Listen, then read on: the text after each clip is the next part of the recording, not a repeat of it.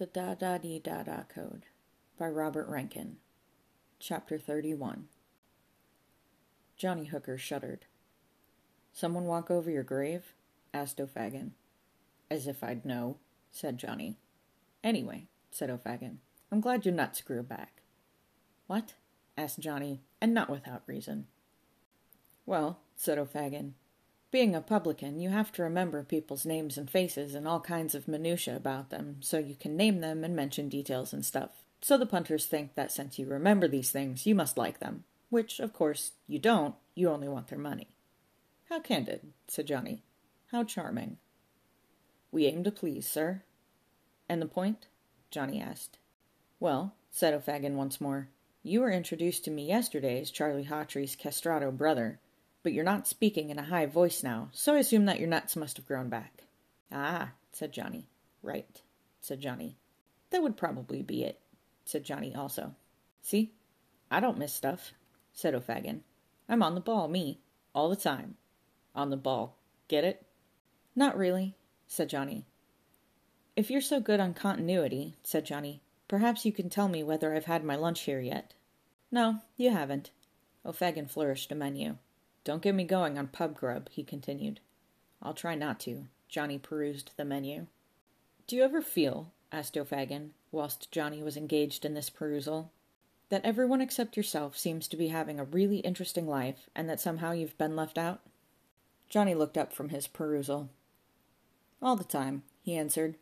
"Well, up until recently." "Well, yes, I suppose so, yes." "So," said O'Fagin, "what's it like then? Because me, I live on the cutting edge. Life in the fast lane and all that kind of business." "I think I'll have a cheese sandwich," said Johnny. "Oh, very adventurous."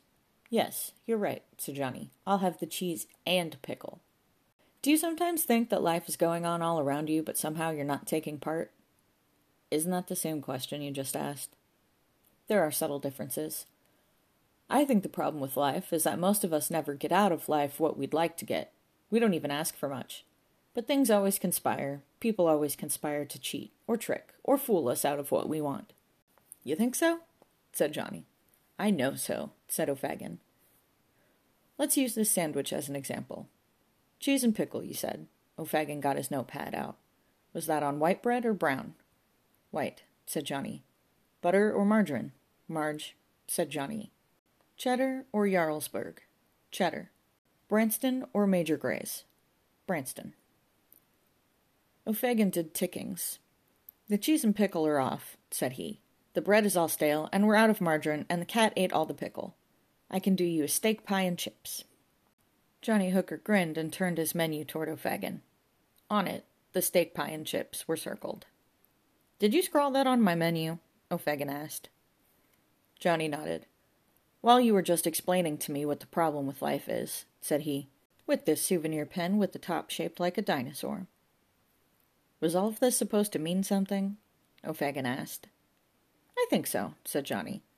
"Recent events have taught me that everything means something." "Everything must be done as I want it done," said Inspector Westlake into a telephone receiver. "If something goes wrong after that, then I will take the blame. But I will only carry the can if it's my can. Do I make myself understood?" At the other end of the line was the Extra Special Operations Unit, that above top secret special operations unit that deals with all the high security whatnots that come up and someone has to deal with when all the usual special operations units are saying that's not within our jurisprudence. The man in overall charge of the Extra Special Operations Unit was an English gentleman. He wore a gray pullover, a checked shirt, and a knitted tie. He sported a curious beard and smoked a pipe. He had appeared regularly on the Open University during the 1980s, when the Open University was a channel only watched by British spies, who knew all the code words and what the Open University was really all about. Of course, we all know now. The gentleman's name was Thompson. These gentlemen are always called Thompson. There have been generations of them, all doing the same job, father to son, since around 1790, apparently. "Give me the gen one more time, me old cocksparrow," said Thompson. "I want a ring of steel placed around Gunnersbury Park," said Inspector Westlake. "Important talks are to be held there this Sunday," Some queer occurrences have come up, and I want to be 100% certain that those at the talks will be completely secure. Which is why you called the Extra Special Operations Unit, said Thompson. For the record, how did you get our number? Was it from a card through your door, a card in the newsagent's window, or Yellow Pages? I'm a Freemason, said Inspector Westlake. Couldn't you tell by the way your telephone rang? Only testing, said Thompson. We have to be very careful in this game, I can tell you. We have to know who's who and what's what. I've faxed you a map, said Inspector Westlake. The layout of Gunnersbury Park, the location of the big house, and the room within where the talks will be held. I have it here, said Thompson. Who did? It looks reasonably straightforward. We'll run a fence around the entire perimeter, 20 feet high, electrified, of course. We'll lay down minefields, laser trips, braggers, and flame wasps. I'll have 50 men in full camo dig around the perimeter. We'll put a couple of silent birds above. Silent birds? Inspector Westlake asked. Stealth helicopters. You can't see them, but they can see you. Splendid. And who will be footing the bill for all this? And you wish to take overall control of this operation yourself? We can supply a management team. It is my call, said the inspector. My watch. Nothing and no one is going to mess with this operation. Nothing and no one is going to enter that park without my approval. Nothing and no one is going to endanger the lives of those at this meeting. Do I make myself clear? Utterly clear, said Thompson. All forces and security procedures will be in place within 12 hours. You have nothing to fear, Brother Inspector. Nothing and no one will penetrate security. Nothing and no one will be allowed to enter the park that could in any way endanger the talks or those engaged in them. Parked behind the big house, under the shade of a tree, unblemished by the earlier gunfire, unnoticed by all concerned, was a white Ford Transit van. The side doors, and indeed the rear doors of this van, were open, and at the behest of a chap dressed in a top hat and red ringmaster's coat, two dwarves were unloading a number of boxes. The dwarves had an odd look to them. There was something quaint and old-fashioned about their attire. In fact, it had a positively antique look to it, as if these dwarves had stepped straight out of the Regency period. About, say, 1790. Hurry along now, said the ringmaster, an odd-enough body himself at close quarters, what with the made-up face and the periwig that showed beneath his top hat. Down the secret passage and into the storeroom beneath.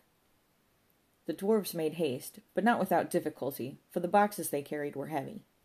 Heavy, wooden, dusty, and very old-looking they were, and printed with antique lettering upon the sides of these cases were the words, Acme Heirloom Company. This way up. Chapter 32. Well, I haven't said too much for a while. The voice of Mr. Giggles was once more at Johnny's ear. Johnny didn't welcome this voice, and did what he could to ignore it. Get that down and let's be going, prattled Mr. Giggles. Whatever the situation, it is approaching that time when it becomes out of control. Put your faith in me, buddy boy. Tierra del Fuego awaits. Now that I remember it, said O'Fagin to Johnny, did you want to buy a ticket? I know I am putting what is left of my sanity at risk by asking, said Johnny. But a ticket for what? For tonight's benefit gig. Dry Rot are playing. They're a girls' drum and fife band. Should be worth watching. Dry Rot are heavy rock, said Johnny. I think I did mention this before. Possibly, said O'Fagin. But it's odds on that I wasn't listening. Tickets are a tenner, by the way. Or 4 for 50 quid.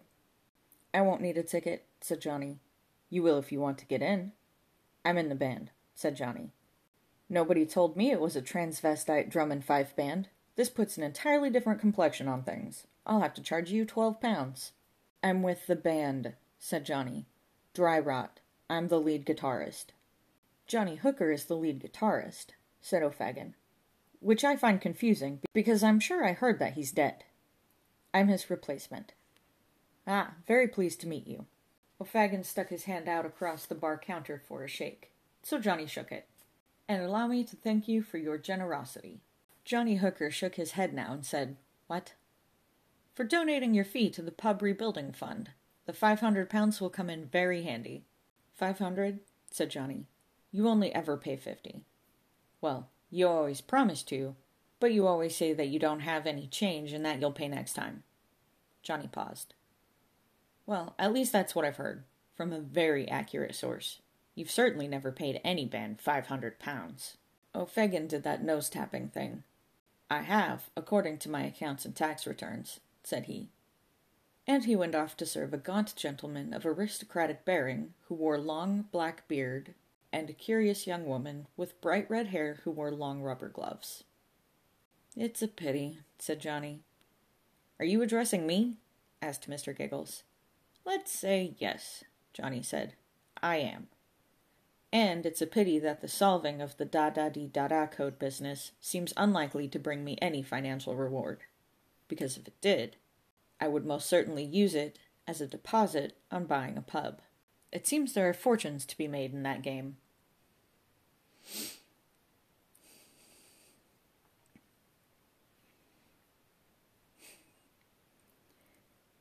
"You'd hate it," giggled Mr. Giggles. "Always starts well in the early evening when folk are pleasant and sober. But, by chucking out time, those same pleasant and sober folk have all turned into foul-mouthed drunks who don't want to go home at all. You'd hate them in no time." The reconstructed saloon bar door opened to admit the passage of Paul. He strolled over to Johnny and leaned upon the bar counter. "I love all this plastic sheeting," said Paul. "It looks as if Christo has turned this pub into an installation." "Any luck?" Johnny asked. "Regarding what?" "You know exactly what. What I whispered to you about when Inspector Westlake told me to leave the pub." "Following the body?" asked Paul. "That's what I asked you to do. And to find out what the pathologist said." "Yes," said Paul, "and it could have well put my job at risk." "Paul," said Johnny, "I never knew exactly why you decided to join the police force." "For the uniform and the violence," said Paul, "same as everyone else." "Perhaps. But I do not see you as a copper, as it were. You are a musician. You know you are." "You're right." Paul took off his helmet and placed it on the bar counter. As he did so, Johnny noticed that the interior of Paul's helmet was not lined with tinfoil. Johnny straightened his headwear. He had no intention of taking that off. "You are right," Paul continued. "I joined for the uniform, but it turned out to be dark blue, not black. I'd always thought they were black. Even the body armor is dark blue. Apparently you have to be in special ops to get a black uniform. And as for the violence, it's like sex." "Not the kind of sex I usually have," said Johnny. "You usually have no sex," said Paul.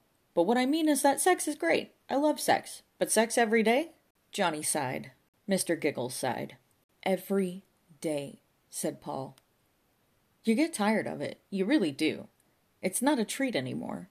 After a few weeks of laying into Joe Public with my extendable truncheon, the novelty began to wear off." "I'm so sorry to hear it," said Johnny, who wasn't. "So, you augment it with a bit of torture down in the cells, or interrogation, as I believe it's otherwise called. But eventually you get bored with that. So then you're into your vigilante mad cop street justice scenarios, arresting drug lords, taking them into the woods and executing them, that kind of thing. But then that pales, and what are you into then?" "Cannibalism?" said Johnny. "Exactly. But soon you find yourself getting bored with that, so—" "Stop," said Johnny. "Please, stop." "Exactly," said Paul. "So I'm thinking of stopping being a policeman. I thought perhaps I'd become a doctor or something." "A doctor," said Johnny, without enthusiasm. "Well, I'd expect you'd get the chance to perform radical new procedures and insane medical experiments on people once you'd got bored with taking out appendixes, of course."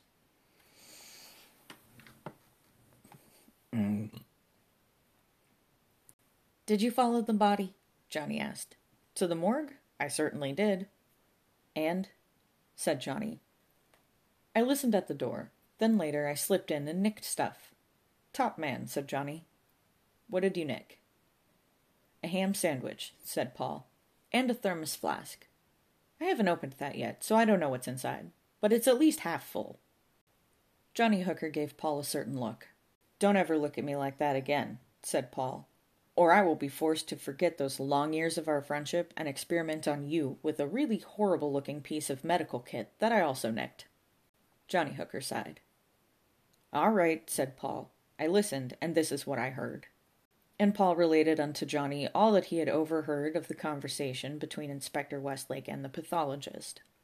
All that stuff about mummified bodies, antique clothing, and the fingerprints matching, and everything. "About those fingerprints," said Johnny. "Did they say whose fingerprints they were?" "Not on file, apparently. And then they did a DNA test. Did you know that everyone's DNA is put on file when they're born?" with or without their parents' consent. It's been going on for the last 20 years. I can't say I'm surprised, said Johnny. But no match, I assume? Paul shook his head and, with his helmet now off, got his long hair trailing in Johnny's beer. Which reminds me, said Paul, removing his hair and wringing it out. Buy me a beer. Did you bring me anything? Johnny asked, apart from the sandwiches and a thermos flask. They're not for you. But I did nick this.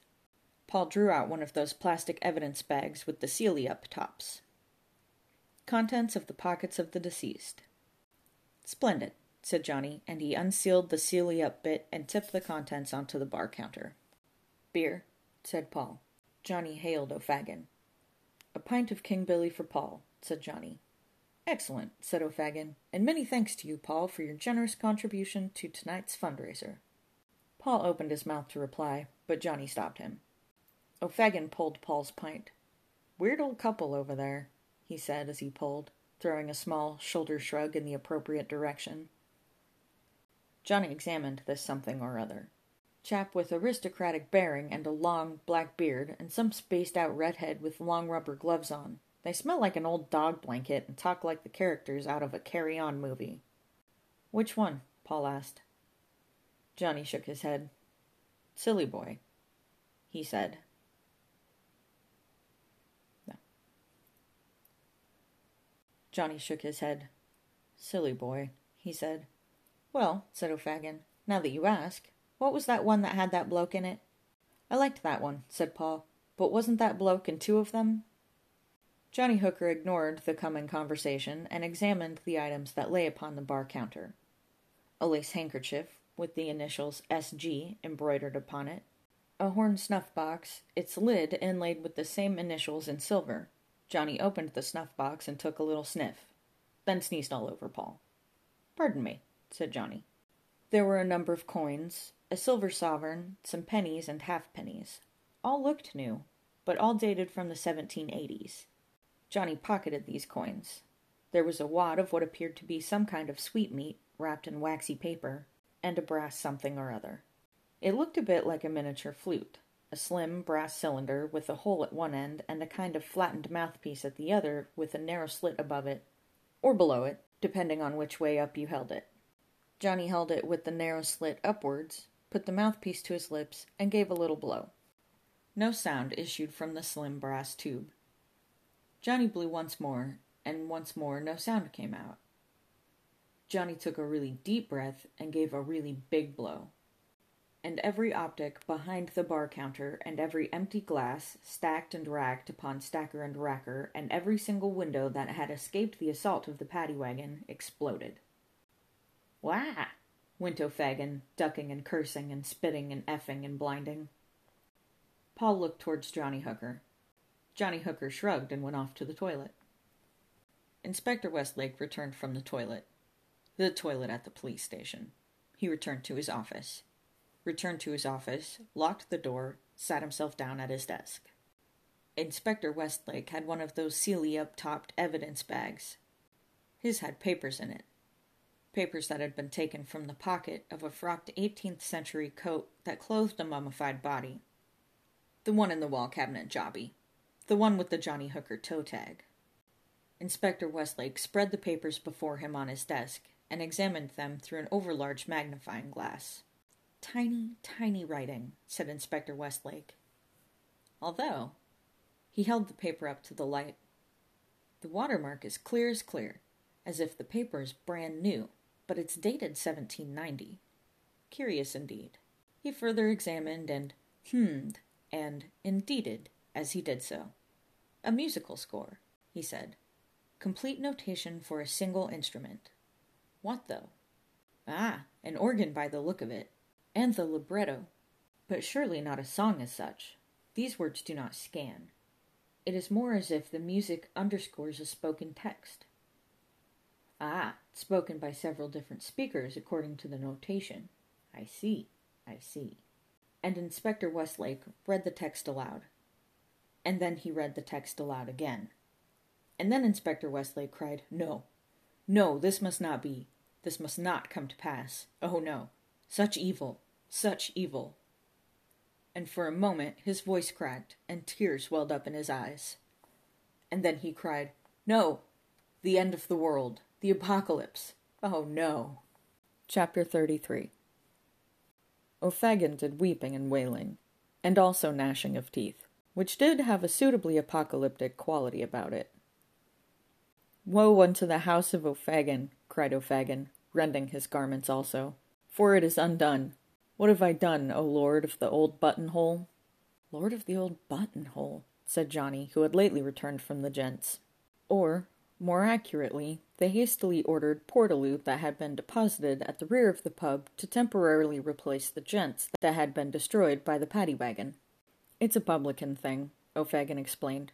"But what of my glasses? Oh, no!" "Juggernaut," said Paul, rattled the glasses off the shelves. "Juggernaut?" O'Fagin made fists of his fingers and threatened the sky with them. "Not bloody juggernauts. This was a sign from the heavens." Paul looked at Johnny. Johnny just shrugged. "What is it, Lord?" O'Fagin asked, his fists now praying palms. "What has your humble servant done to displease you? What? What?" O'Fagin did cockings of the ears. "Is he getting an answer?" Johnny asked. "I think he is," said Paul. "I wonder," said Johnny. "Oh, yes, Lord, yes," said O'Fagin. "Raise the entry charge and put up the price of pints? I understand." "Precisely what I was wondering," said Johnny. "While I'm on the hotline to God," said O'Fagin to Johnny, "do you want me to ask him to clear up your skin condition so you can take off all those elastoplasts?" "No, thanks," said Johnny. "I can manage." "You might have a word with your God about getting him a girlfriend," said Paul. "Does your God arrange things like that? Let's use this ashtray as an offering plate. Bung in a $5 and I'll phrase a request." Paul did not oblige, and O'Fagin took himself off in search of the broom. "You did that," said Paul. "I never did," said Johnny. "You did too, with that brass whistle." "Don't be silly," said Johnny. "I'm not," said Paul. "I already had a little blow of it in the squad car driving over here. It blew out the windscreen." "Why didn't you tell me this?" "What, and miss all this?" Johnny Hooker checked his pint. It had somehow survived intact, and appeared to be free of glass chippings. "What are we going to do?" he asked Paul. "I assume that we are playing here tonight." "Damn right," said Paul. "We're getting paid 50 quid for it." "Ah," said Johnny. "Ah?" said Paul. "Never mind," said Johnny. "So we are playing. Are we meeting the rest of the lads here, or what?" "Here," said Paul. "They'll be here in about an hour." "And in rock and roll time?" 2 hours, said Paul. 6 hours, said Thompson of ESOU. 6 hours from now, which will be... "Midnight, sir?" said a young and eager constable. He was, however, a special operations constable, and so he wore a black uniform. "And what is your name?" "Constable Cartwright, sir," the constable saluted. "Cartwright, eh? As in Bonanza?" "Da-da-dee, da-da-dee, da-da-dee-da. Bonanza?" Thompson da-da-dee-da-da'd that legendary theme. His team died on with him. "No, sir," said Constable Cartwright. "Shame," said Thompson. "I was always a fan of Haas, myself. Big old gentle giant of a man. Played, if I recall, and I do, by Dan Blocker. A fine character actor. Looked a bit like Tor Johnson. But then, so many of them did." There was a moment of silence. "Sir?" said Constable Cartwright, breaking it. "Yes, Constable?" said Thompson. "Why exactly is this task force being put into operation?" "Good question," said Thompson, and he did a bit of strutting. He strutted on a tiny stage before an easel affair, which had a cloth-shrouded board upon it, and he did his strutting before an ensembled company of special operations bobbies, all black-clad and useful-looking, and all in a kind of bunker briefing room deep beneath Mornington Crescent Underground Station. The assembled company numbered near to 100, so it was a fair-sized bunker briefing room. It had a coffee machine at the rear end, next to the door, beside the fire extinguishers. "Jolly good question, Constable," said Thompson, and he did the flourishing whipping away of the cloth routine, and his whipping away exposed a map of Gunnersbury Park. "Oh," went Constable Cartwright. And "Oh-ee," went all the other constables present. Special constables, for they just loved a map. "Perimeter," said Thompson, producing a little stick from somewhere and tracking the perimeter with it. 50 men 100-yard intervals. General Electric miniguns. Night sights. You will all wear night vision spectacles. Ornamental pond. He gave the location a tap. 3 frogmen, 2 down, 1 up. Surface-to-air, shoulder-mounted missiles. Doric Temple. 3 men, machine gun nest. Japanese garden. Digging a network of slit trenches here. The pitch and putt. I want that sown with landmines. We'll give the Hun a run for his money, eh? The Hun? Asked Constable Cartwright. Are you acting as spokesman for the assembled company? Thompson asked. Not as such, sir. It's just that I'm the only constable who has so far been identified by name. And a damn fine name, too. Who's that chap next to you? Me? Asked Constable Cassidy. No. Other chap? Me? Asked Constable Rogers. Next to you. Me? Asked Constable Deputy Dog. Yes, you. Didn't I go to Cambridge with your father? No, that was my father, said Constable Milky Bar Kid. Editor's note. That's enough now. Thought so. Any questions? Yes, sir, said Constable Cartwright. Why is this task force being put into operation? Glad you asked that, Constable, said Thompson. Here we have a building known as the Big House. It is also known as Gunnersbury Park Museum, and it has a real nice lady called Joan working on reception. But you will not go bothering Joan. I will liaise with Joan directly myself. Do I make myself understood? Yes, sir, said one and all, saluting. Regarding security of the Big House, you will disregard anything that might have been relayed to you, via rumor, or jungle drums, as it were. Then Inspector Westlake, on secondment from the Branfield Constabulary, will be in charge of this operation. You will answer to me.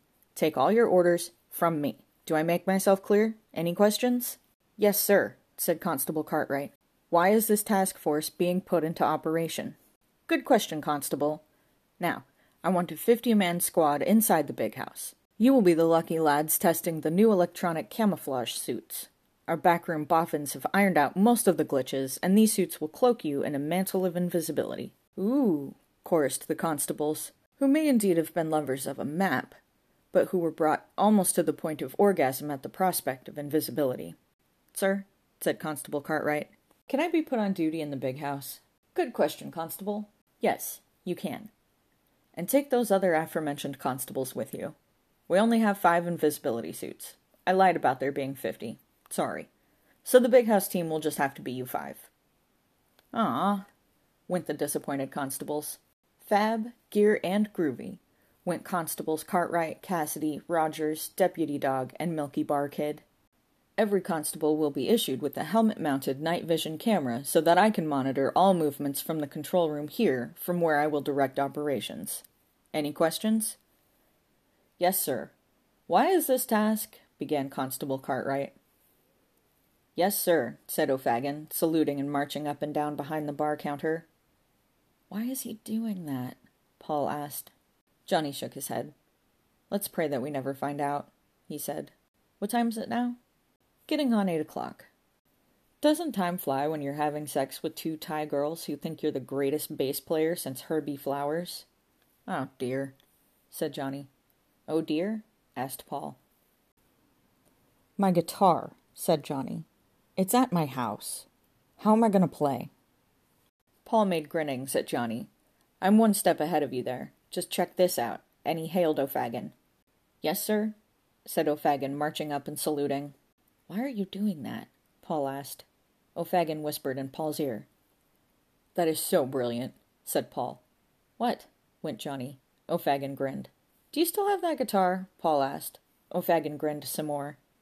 Do you? Paul asked. O'Fagan did some more grinning. That's not really working for me, said Paul. Sorry, said O'Fagan. I'm just practicing. We have a group called Dry Rot playing later. They're a mime act. Paul ignored O'Fagan, but rephrased his question. Do you still have that old guitar in the case in the beer cellar? He asked. I do, said O'Fagan. Chap left without it. Never came back. Can I borrow it? Paul asked. For the benefit gig? O'Fagan asked. Say yes, said Johnny. Yes, said Paul. Then of course you can. O'Fagan left the bar, went down into the cellar, and returned in the company of an ancient plywood guitar case. I don't like the look of that, said Johnny. O'Fagan placed the guitar case on the bar counter. Paul flipped the catches and opened the case. A beautiful instrument was brought to light. It's a Gibson L1, an acoustic model made in Nashville somewhere between 1926 and 1930, said Paul.